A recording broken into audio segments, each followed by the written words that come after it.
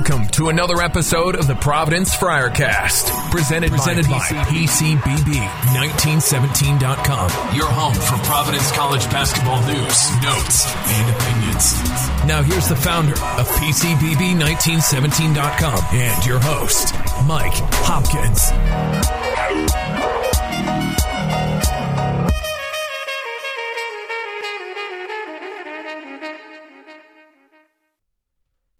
Hello and welcome to another episode of the Providence Friarcast. I want to thank you for joining us again. It'll be Brendan, Chris, and I back together for this first episode of the off-season. Make sure you stay tuned after our discussion for an interview with former Providence assistant, Rhode Island College head coach, and University of Maine head coach Bob Walsh.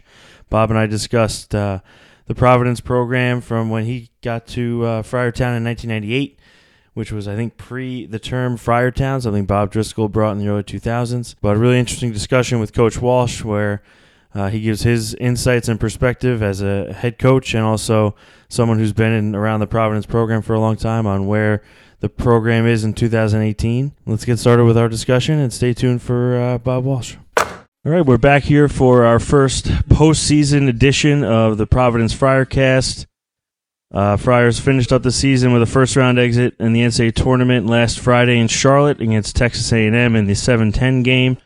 Texas A&M went on to kill North Carolina on Sunday in Charlotte to advance to the Sweet 16, but the Friars had an exciting run at the end of the season in the Big East tournament all the way to the Big East championship game against Villanova. After in three overtimes, they fell a little short, made their fifth straight appearance in the NCAA tournament, and as I mentioned, bowed out in the first round. Just give me your perspective on the season, kind of wrap it up for me, and give me a little perspective on where you are in terms of the program in 2018.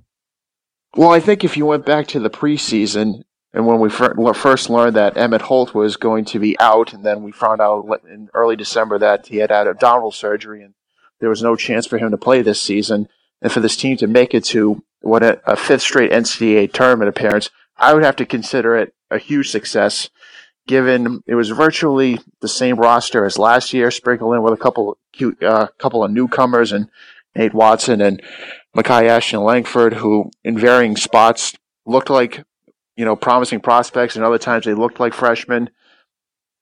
Defensively, I think this team showed a lot of grit, especially down the stretch. Grabbing key wins along the way against Villanova and Xavier, and putting themselves in position going to New York to be an NCAA tournament team, and then playing 3 overtime games in 3 days in a row. Getting that first win against Creighton was a huge step for them. Defeating Xavier in overtime, the top seed in this year's Big East tournament on the second night, validated their stance even more. And unfortunately, they just ran out of gas in that third game against Villanova, going to overtime once again. And they were able to get off that first 4 bubble, which maybe was a bit of a concern going into New York. And then just unfortunately for the Friars, they ran into a team that had NBA size in Texas A&M and kind of exposed what was maybe an issue all season, especially talking about the 2 young big men in Khalif Young and Nate Watson. Did they really develop to the point, especially on the glass, where you did not always have to rely on undersized guys like Rodney Bullock and Jalen Lindsey to pull down rebounds, and did that really affect their offensive game as the season went on? The amount of defensive responsibilities they have to shoulder, did that kind of affect them down the stretch? Yeah, obviously it's a disappointing way to end it. They came up against a really good Texas A&M team that is clearly playing, the best ball of their season right now. Tyler Davis and Robert Williams are just absolute monsters underneath. So yeah, it was tough, first round exit, but I think it's all about perspective. You go on Twitter and you see people complaining about another first round exit from Cooley and, this and that. He can't win a game in the tournament. And you got to look at it. He's made the tournament now with this team for 5 straight seasons.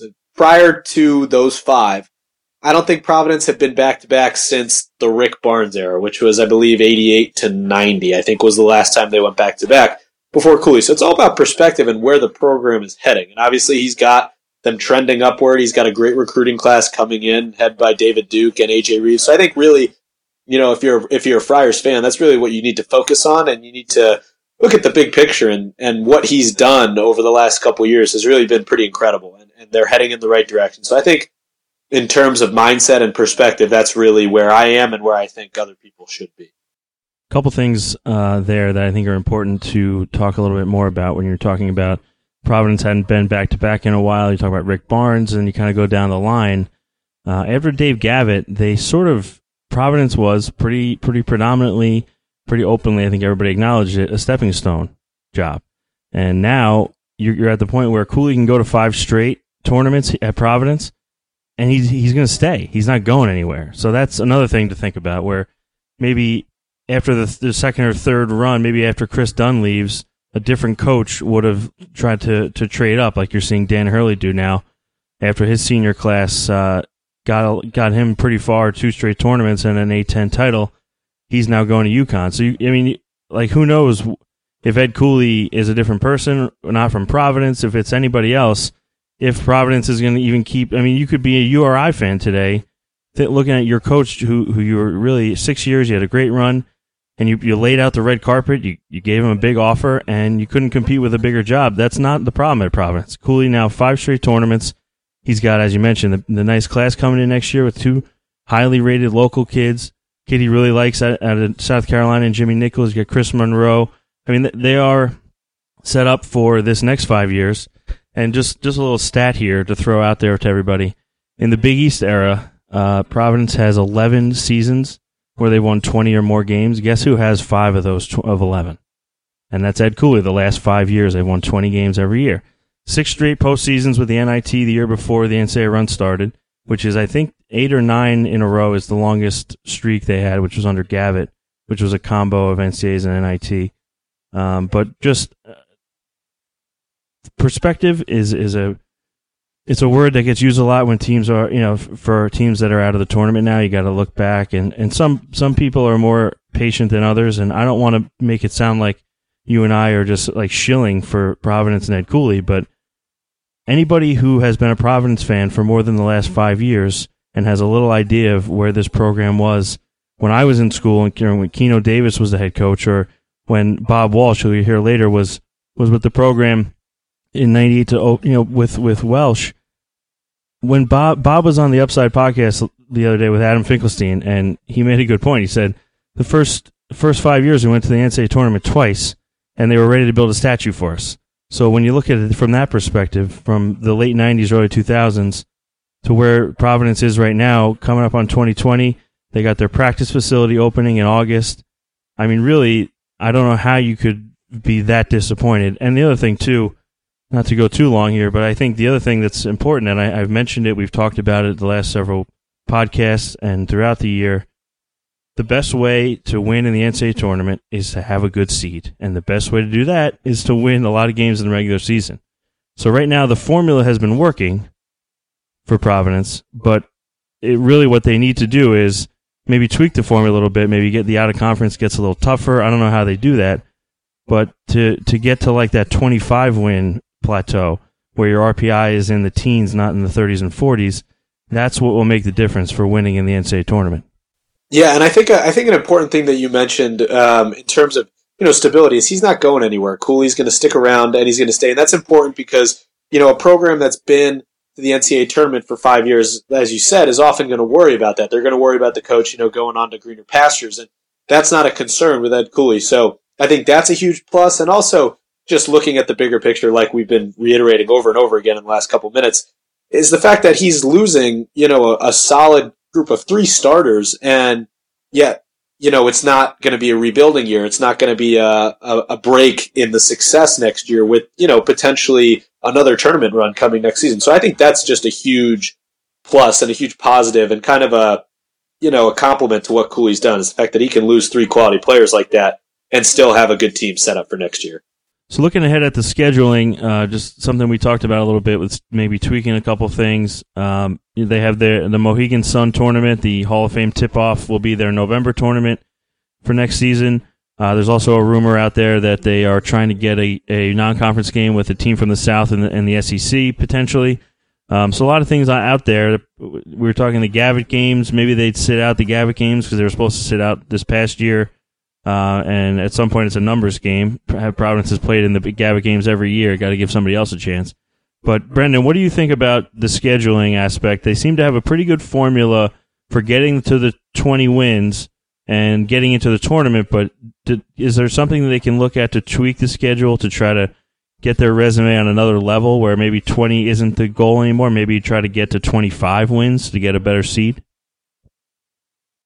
Yeah, I think that RPI point's really key. That would definitely help if they could grab a home and home type series with an SEC school. I mean, I think it all comes down to also, another thought. It also helps recruiting. Saying, yeah, we play, say, this SEC team, every year, home and home series, that kind of thing. So yeah, I think it would definitely help kind of get out of the, I don't want to say trap of the early season tournaments, but that's become the norm. And I think maybe for one, RPI purposes, and two, just as a little change, I think it would help going forward to maybe change that up a little bit.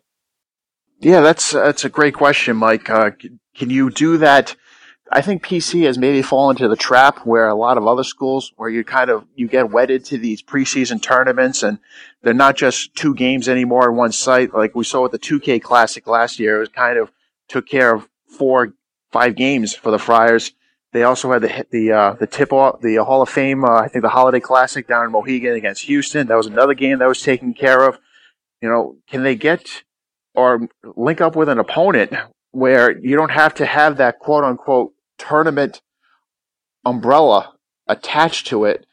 And can you get a series going with a team that has nothing to do with, say, the Gavitt games or, like we mentioned, the tip-off tournament? That's been pretty tough because people have always said they don't want to come to the Dunkin' Donuts Center. That's something that Ed Coolio's always harped on in the past. The tough aspect of getting teams to actually come. I mean, we saw this with Kentucky a few years ago, where the furthest east they would come was Brooklyn, and they had to go play in Rupp Arena. That was the return game. Can they get something going, a series with like you said, SEC school that would be more alluring and also helpful in the RPI booster as well? What are your thoughts about some of the local schools? I mean, UMass was a big. I mean, obviously, it'd be better if you just won the games, but UMass they've lost to them a few times over the last several years. Is that game worth it in a really down 8-10? I mean, maybe that job, maybe they turn it around. The new coach now, after his first year, maybe he'll get it back going. But like playing BC every year, playing UMass, what are your thoughts on some of those local matchups going forward? Yeah, it's weird. It would be weird to go away from those just because they've been the norm for so long. So it would be odd to think about that. UMass, you got UMass, Brown, URI, BC. Those are like the main ones. We've played Maine in the past. Sacred Heart pops up. They were here, this past season. I think it's important to keep some of those local ties in there. Specifically, those top 3 of UMass, URI, and BC. Brown as well. Brown has given Providence tough games over the last couple of years. They took an overtime win for Providence this season, and obviously URI is not going to go anywhere. But I think it's important to keep those games in there. So, maybe if you then want to bring in a new out-of-conference opponent, you eliminate, say, like a Belmont or a Stony Brook or a Sacred Heart or something like that. I think that probably helps. But for the most part, I think those BC, Brown, UMass games should remain on the schedule. Yeah, I will. I'll hop on that point and go one further with today's news about Dan Hurley going over to UConn. Does that kind of maybe push that series closer to the forefront than it was before? You remember Ed Cooley talking about last year about had preliminary talks with Kevin Ollie about maybe starting the series, not next year, but maybe a couple years down the road. Does Dan Hurley's presence at UConn maybe thrust that to the forefront, given that UConn has slid off a little bit the last couple of years in terms of the New England scale, where URI under Dan Hurley kind of moved up?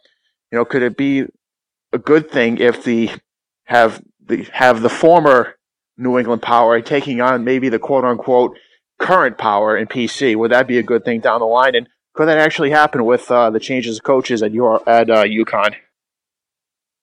Yeah, I think the UConn game should come back. I mean, that was even before Dan Hurley went there. That's just it makes a lot of sense. I would rather play UConn every year than UMass if you had told me I had to choose. But obviously the benefit to those games is it's cheap for travel for both teams, and in some instances it's a bye game for the lesser opponent. So I mean, I agree that it's nice to have those local matchups. I just don't know if there has to be every year for a team like a UMass. Brown, it's in the city, so that's kind of nice, and we'll see how they've had some good players over the years. But even getting back into do you want to play like New Hampshire? I remember when Keno was in Providence, you're playing like New Hampshire, Northeastern. I mean, the schedule has gotten better. I just don't know if it makes a lot of sense to keep playing as many of these local games versus, let's say, you can get. I mean, even if the UConn thing ends up being every other year, you switch who's the home team and you play Mohegan Sun, and you do a charity thing if the NCAA allows, or something like that. That would be something that I think is important. I know that they like coming to the Barclays Center for a couple of times. I think they'd like to get back into that. Maybe a game around Christmas time on a neutral, getting down to New York City. I know the alumni people like Steve Napolillo love that for fundraising. I don't know. Scheduling is an interesting thing, and obviously Brian Blaney does a good job because they've been in the tournament 5 years in a row, and they have a formula that works. But I would be interested to see if they have any tweaks for the 18-19, 19-20 seasons coming up. All right, before we get into my discussion with Coach Bob Walsh, I want to give a special shout-out here to some of my patrons. That's JLD, John Lee Dumas, Mike Evans, my parents, Adam Nagel, Bob Allison, Ron Torbick, Brendan Ryan, Dan Marcus, Joe DeAngelis, Dennis Corbett, Mike Sayburn, Ray Penza, Dennis Burns, Chris Thurlow, Alex Simeone, G, Terry Meyer, Alan Russ, and Ted Burbage. For as little as $3 a month, you can get access to our Slack community, which is almost 40 members strong now. A lot of good discussion going on about some of the NCAA tournament games, some off-season news, some recruiting discussion, all kinds of things in our little community over there.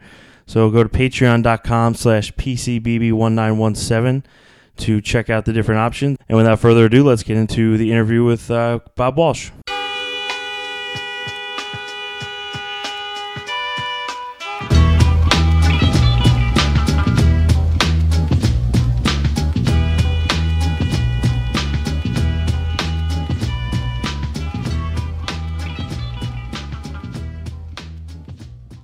We welcome in Bob Walsh, former assistant at Providence from 1998 to 2005 under Tim Welsh, former head coach at Rhode Island College for 9 seasons, a record of 204 and 63, 316s, and an Elite Eight, and most recently the head coach at the University of Maine the last 4 seasons, opting to not pursue a contract extension in Orlando. Bob, welcome to the Providence Friarcast. Thanks for taking a few minutes to talk PC Hoops with me. My pleasure, Mike. Thanks for having me on. So, for anybody who doesn't know, Coach has a great blog, CoachBobWalsh.com. You should definitely go check it out. He recently had something up over the weekend, a blog entitled Owning Expectations. Interesting read. I read it on the plane on the way home from Charlotte this weekend, and I was sort of in the midst of thinking and reflecting a lot on the 2017-18 season, obviously just come to an end. Providence's program and the expectations Ed Cooley has brought upon the program, now going to 5 straight NCAA tournaments, and obviously, inevitably, the narrative starts to shift from where it was when Cooley took over in 2011. He had coming off 3 pretty bad seasons with Keno Davis. Starting to hear a little bit of a small group of fans, Twitter message board type commentary, complaining now about 5 trips but only 1 win in the NCAA tournament. I obviously have my own opinions on that, which I've shared on this podcast a little bit. But I'm curious to hear your thoughts, having been a PC with Tim Welsh during the period when you went to the tournament twice and the NIT twice in the first 6 years, and one of the years getting the 5th seed in the NCAA tournament, which is still the best seed Providence has ever had. So just curious to hear your perspective on the current state of the program versus where it was like 20 years ago when you started there, and whether or not it's fair for fans to expect more now than they did, let's say, 10 years ago. I'm a big believer in high expectations. I just spent the last 4 years in Maine, to be honest, in a low expectations environment where I spent every day trying to raise the expectations. So I want to be in an environment where expectations are really high. I think, Ed Cooley feels the same way. I mean, he's talked publicly about winning a national championship. So the expectations, I think, should be high. I think he's clearly raised the bar higher than any other coach at Providence College as far as consistently getting to the NCAA tournament and being an NCAA tournament team. And I think he'd be the first one to tell you that his expectations are greater than just getting into the tournament. You know, what made me think about that was actually another coach in our league in the America East whose team had some success this year for the first time in a while, and now they're going to be sort of a favorite coming back. And he asked me what my thoughts were on it, and I said, well, you know, you need to understand two things. You need to understand the mentality of your team, and then you need to understand your own mentality and what fits their personality and what fits your personality, and then move forward accordingly. But so I think high expectations are a great thing. I think the expectations at Providence being really high is of value to that program, and I think the fans who want more year after year, I think more than maybe any other program in New England right now or in the Northeast, the passion of the fans really ignite that program. I just also think with high expectations, you can still have a balanced perspective. You know, high expectations does not mean if we lose in the first round of the NCAA tournament, we've had a bad year. You know, you should certainly be disappointed when your season ends and you lose in the tournament, but I still think going to the NCAA tournament at just about every school in the country is a great year. So when I look at Providence this year, I think, man, they had another great year. Now, did they go as far as they wanted? No, but you can have both. You can have high expectations and also have a balanced perspective. And you can really make the argument that of this 5-year run, there was really only 1 year where they were probably expected to actually maybe make a Sweet 16, and that was the year they were a 6 in Columbus and with Chris Dunn and Henton. Obviously had a little bit of a home court issue with Dayton winning in Dayton in the 11 and then playing. I was at that game. It was pretty clearly a home court advantage. But really, the other years, you're kind of in the 8-9 game. This year, the 10-7. So that, to me, that's the next step for the program, where the expectations certainly can be raised.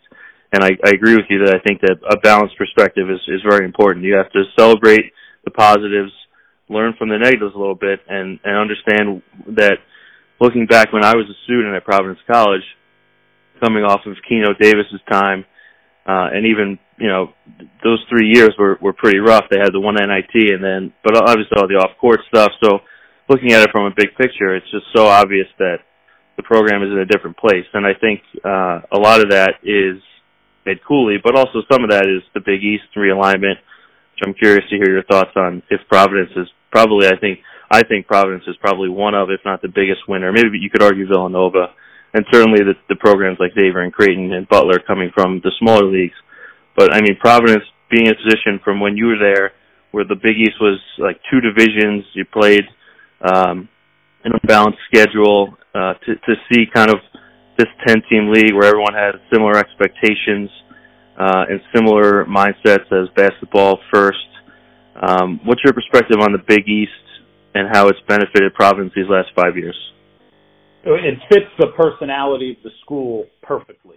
You know, the league, the structure of the league, it's kind of back to the roots of the Big East that Providence obviously played a huge role in the startup with Coach Gavitt and Mike T. So I think everybody in the league has benefited. Certainly you could look at specific schools and say, you know, wow, Providence maybe benefited more than others, but you're right. You know, Butler and Xavier and you know, Villanova's won a national championship, and they're consistently, you know, in that 1-2 seed line. So I think that league has elevated all of the programs in it because of the fit for those teams. They know who they are, and they know basketball is really, really important. And the fans should be excited about it. You know, when I got to Maine, somebody asked me about the fans being patient, and I said, it's my job to be patient as a coach, right? It's Ed Cooley's job, it's the coaching staff's job to be patient with their team, with the young players, to bring them along. I want the passion of the fans. I don't want their patience. I want fans who want to win, you know, who want to come in and you know, beat Villanova and beat Xavier and be able to compete with those teams every single year and get to that level. So I think the league and the structure of it really allows PC to flourish under their own identity. The challenge now, to me, Providence basketball has always had this identity as sort of an underdog program. We were the smallest school in the Power Six conferences back then by far. I think when I was coaching there, if you cut the enrollment of every other school in a Power Six conference in half, you'd still, except for maybe Wake Forest, PC would still have the smallest enrollment of any of the schools. So PC's always had this identity as this underdog that can stand up to the big boys every now and then. And the fans loved, those Saturday afternoons in the dunk where the magic was there and you're beating a Georgetown, you're beating a Syracuse, you're beating a Connecticut, and doing that a couple of times a year and having a chance to get the NCAA tournament was great. And I think those expectations have absolutely changed, and that's awesome. I think Father Shanley and Bob Driscoll and Ed Cooley would be the first to say, we need to embrace that. And now what do we need to do to make that, next step? Because there's no question with the culture of the program, with the talent that they're recruiting, in the future, they've got teams that should be playing on the second weekend and should be thinking about the Final Four, and how they handle that is going to be really important. I'm glad you brought up that trio there, because I think that's important. And coming from a job at Maine where I heard you on the Upside podcast with Adam Finkelstein recently talking about how you had sort of an interesting situation with there's a new AD when you got hired, and now there's some influx with a lot of the athletic department and the president currently at Maine kind of going back and forth. So just give people a perspective as a coach. How important is it to you to have the solid base and be on the same page with the president and the athletic director of the school, being all on the same page with the head coach, and how important that is to develop a program? Almost every coach you talk to at the Division I level certainly will tell you that alignment with your athletic director and with the president is crucial. And I'm not sure any school has captured that better than Providence College, right now. Father Shanley has a vision. He's also got an understanding of what Bob Driscoll is capable of and what Bob Driscoll's vision is, and allowing him to do his job. And Ed Cooley's personality, his chops as a coach, his ability as a coach on the floor, the types of kids that he attracts that fit the Providence College model, so to speak, it's all 100% in alignment, and it is crucial. And every Division I coach is going to tell you that's how you have consistent high-level success. And I'll guarantee you, when those guys are meeting this spring, they're talking about what they can do better. They're talking about, Bob talks about it all the time, and I love it, a conversation of possibility. That's sort of his approach.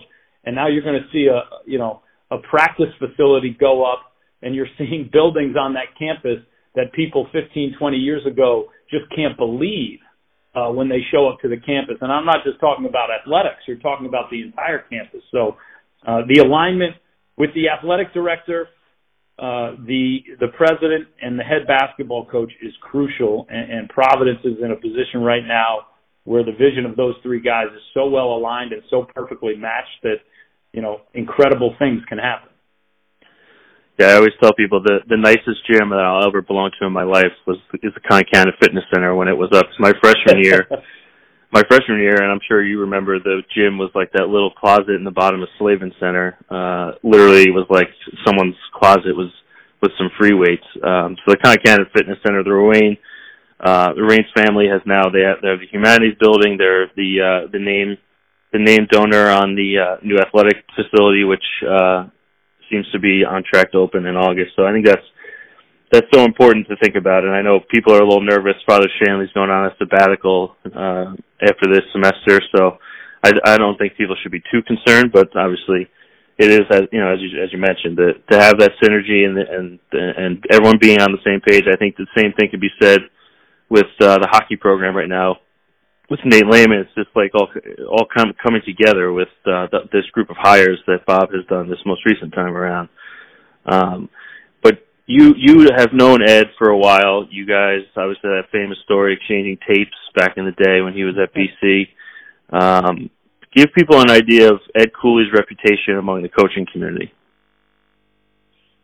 I'm not sure there's too many guys that are more well respected or liked, and those two things aren't always easy to find. But he's as genuine and as authentic a person as you will find in college basketball coaching. So when he talks about relationships, when he talks about what Providence College means to him, what the city of Providence means to him, it's 100% genuine and authentic. It's the truth. It's who he is. So there isn't any shtick to him, which I think is just really refreshing. And look, he would stop by Alumni Hall because, he lived in Providence when he was coaching at BC, when he was an assistant, and his wife was a cop.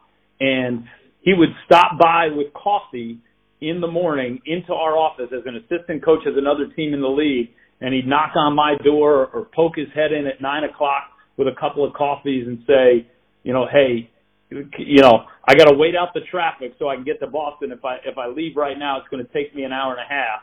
If I leave a half hour from now, I'll get there at the same time. And we just sit there and talk hoops and exchange films, and he just, his personality is genuine, it's authentic, and really, really, really well respected in the college basketball community. And I think you see that reflected in the relationships he has with his players. And look, the ability to attract elite talent in college basketball most often comes down to the connection to the head coach. You can talk about great assistants, and you can talk about facilities and location and tradition, but you look at what Jay Wright has done at Villanova, and you think about, that guy still goes out and recruits and connects with players and families like he's an assistant coach, trying to prove himself. And Ed Cooley does the same thing, and Providence College is really lucky to have him as their coach, but also representing the institution because it's a perfect fit. And you mentioned the genuine nature. He doesn't really have a shtick. Not somebody who's just going to blow smoke to blow smoke. And talking to kids and parents of kids who Providence has recruited successfully and unsuccessfully over the last few years, it's interesting to me that the one word that I think kind of keeps coming up when you ask, like, what's their pitch to you, what have they been saying to you, almost all the time the word that comes up is he's very honest. And sometimes they laugh when they say that because maybe he says something to them that they wouldn't want to hear, like that they want to hear that the kid's going to start from day one and have whatever. How unique is that for a head coach at a major school to have that level of honesty in the recruiting process, to not just make promises that you maybe actually can't keep, and then obviously every program deals with transfers and all that, but how unique is that kind of approach in recruiting at this level? I wouldn't say it's entirely uncommon. I would say that the nature of the business and the rat race, so to speak, and the money that's involved as far as coaches and salaries and the pressure as far as winning, it can change you a little bit. It can make it hard. If you're trying to, look, if I was trying to save my job at Maine, we weren't having a lot of success, and I'm recruiting kids, it's easy to get caught up in, well, you know what, let's not talk to them about this, or let's avoid showing them that because you just don't want them to see any of the warts. And so it takes a comfort level as far as personality, but it also takes a comfort level, with your school, with your boss, in your position as the head coach. So I wouldn't say it's totally uncommon. Most coaches aren't out there lying to kids and being successful. But it's amazing how often you hear that from kids. If you talk to my players, you know, to Ed's players, to the players at Rhode Island College, to recruits who are juniors, and you say, what's most important to you? They say, man, I just appreciate the fact that he gives me the real deal, that he tells me the truth. And you know, it is a little bit uncommon because the reality is you might have to look at a kid who you think could be really good at Providence College and you think could really help you, who is not a good fit for the school, or something just isn't right, and you think, man, you have an opportunity to go there, and I'm not sure what you're looking for you're going to find here at Providence College. And so I think that authenticity is crucial to being a successful leader at any level. I think a lot of times it gets muddled by the high pressure, high stakes of what's going on in college basketball and college athletics, and you know, Ed Cooley's strong enough not to let that affect who he is. So I mentioned at the top you're not continuing on it at Maine. What's next for you? You gonna take any time off? You want to just get right back into coaching? I don't entirely know, which is kind of exciting. I've never been in this situation before where there's some opportunities that maybe you see or present themselves to you that when you have a job you don't really look at, or they don't come your way.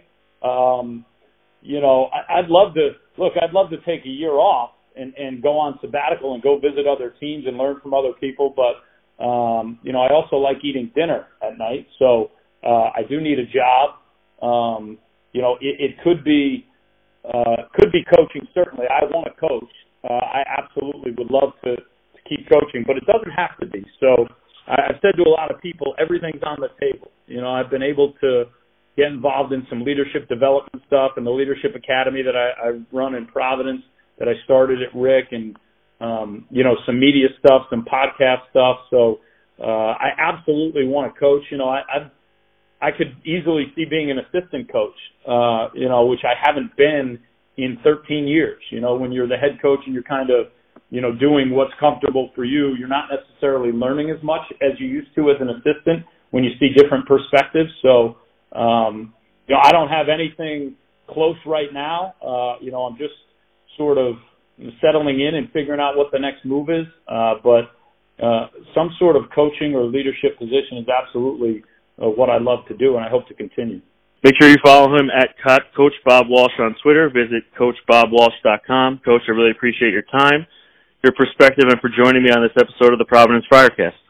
Anytime, Mike. A lot of fun. Thanks a lot. Really good discussion with Coach Walsh there. I want to give him a special thank you for joining me during a snow day on Wednesday to talk some Providence basketball. And make sure you're subscribed to the Providence Friarcast on Apple Podcasts or wherever you get your podcasts. Now that we're in the off season, you'll probably hear some more episodes that are interviews. We'll have some more guests, and then we'll eventually get into some recruiting discussion. Ed Cooley down in Georgia on Thursday, looking at a 5-star recruit, Ashton Hagans, a 6'4" point guard, Chris Dunn lookalike, somebody that probably right now in the class of 2019, although it's possible he could become 2018. But just make sure you're subscribed. Give us a rating and a review. We'd really appreciate it. And we'll talk to everybody soon. Don't forget to subscribe to the Providence Friarcast on iTunes or wherever you get your podcasts. Follow Mike Hopkins on Twitter and Instagram at PCBB1917. Like the Facebook page, and as always, stay classy, Friartown.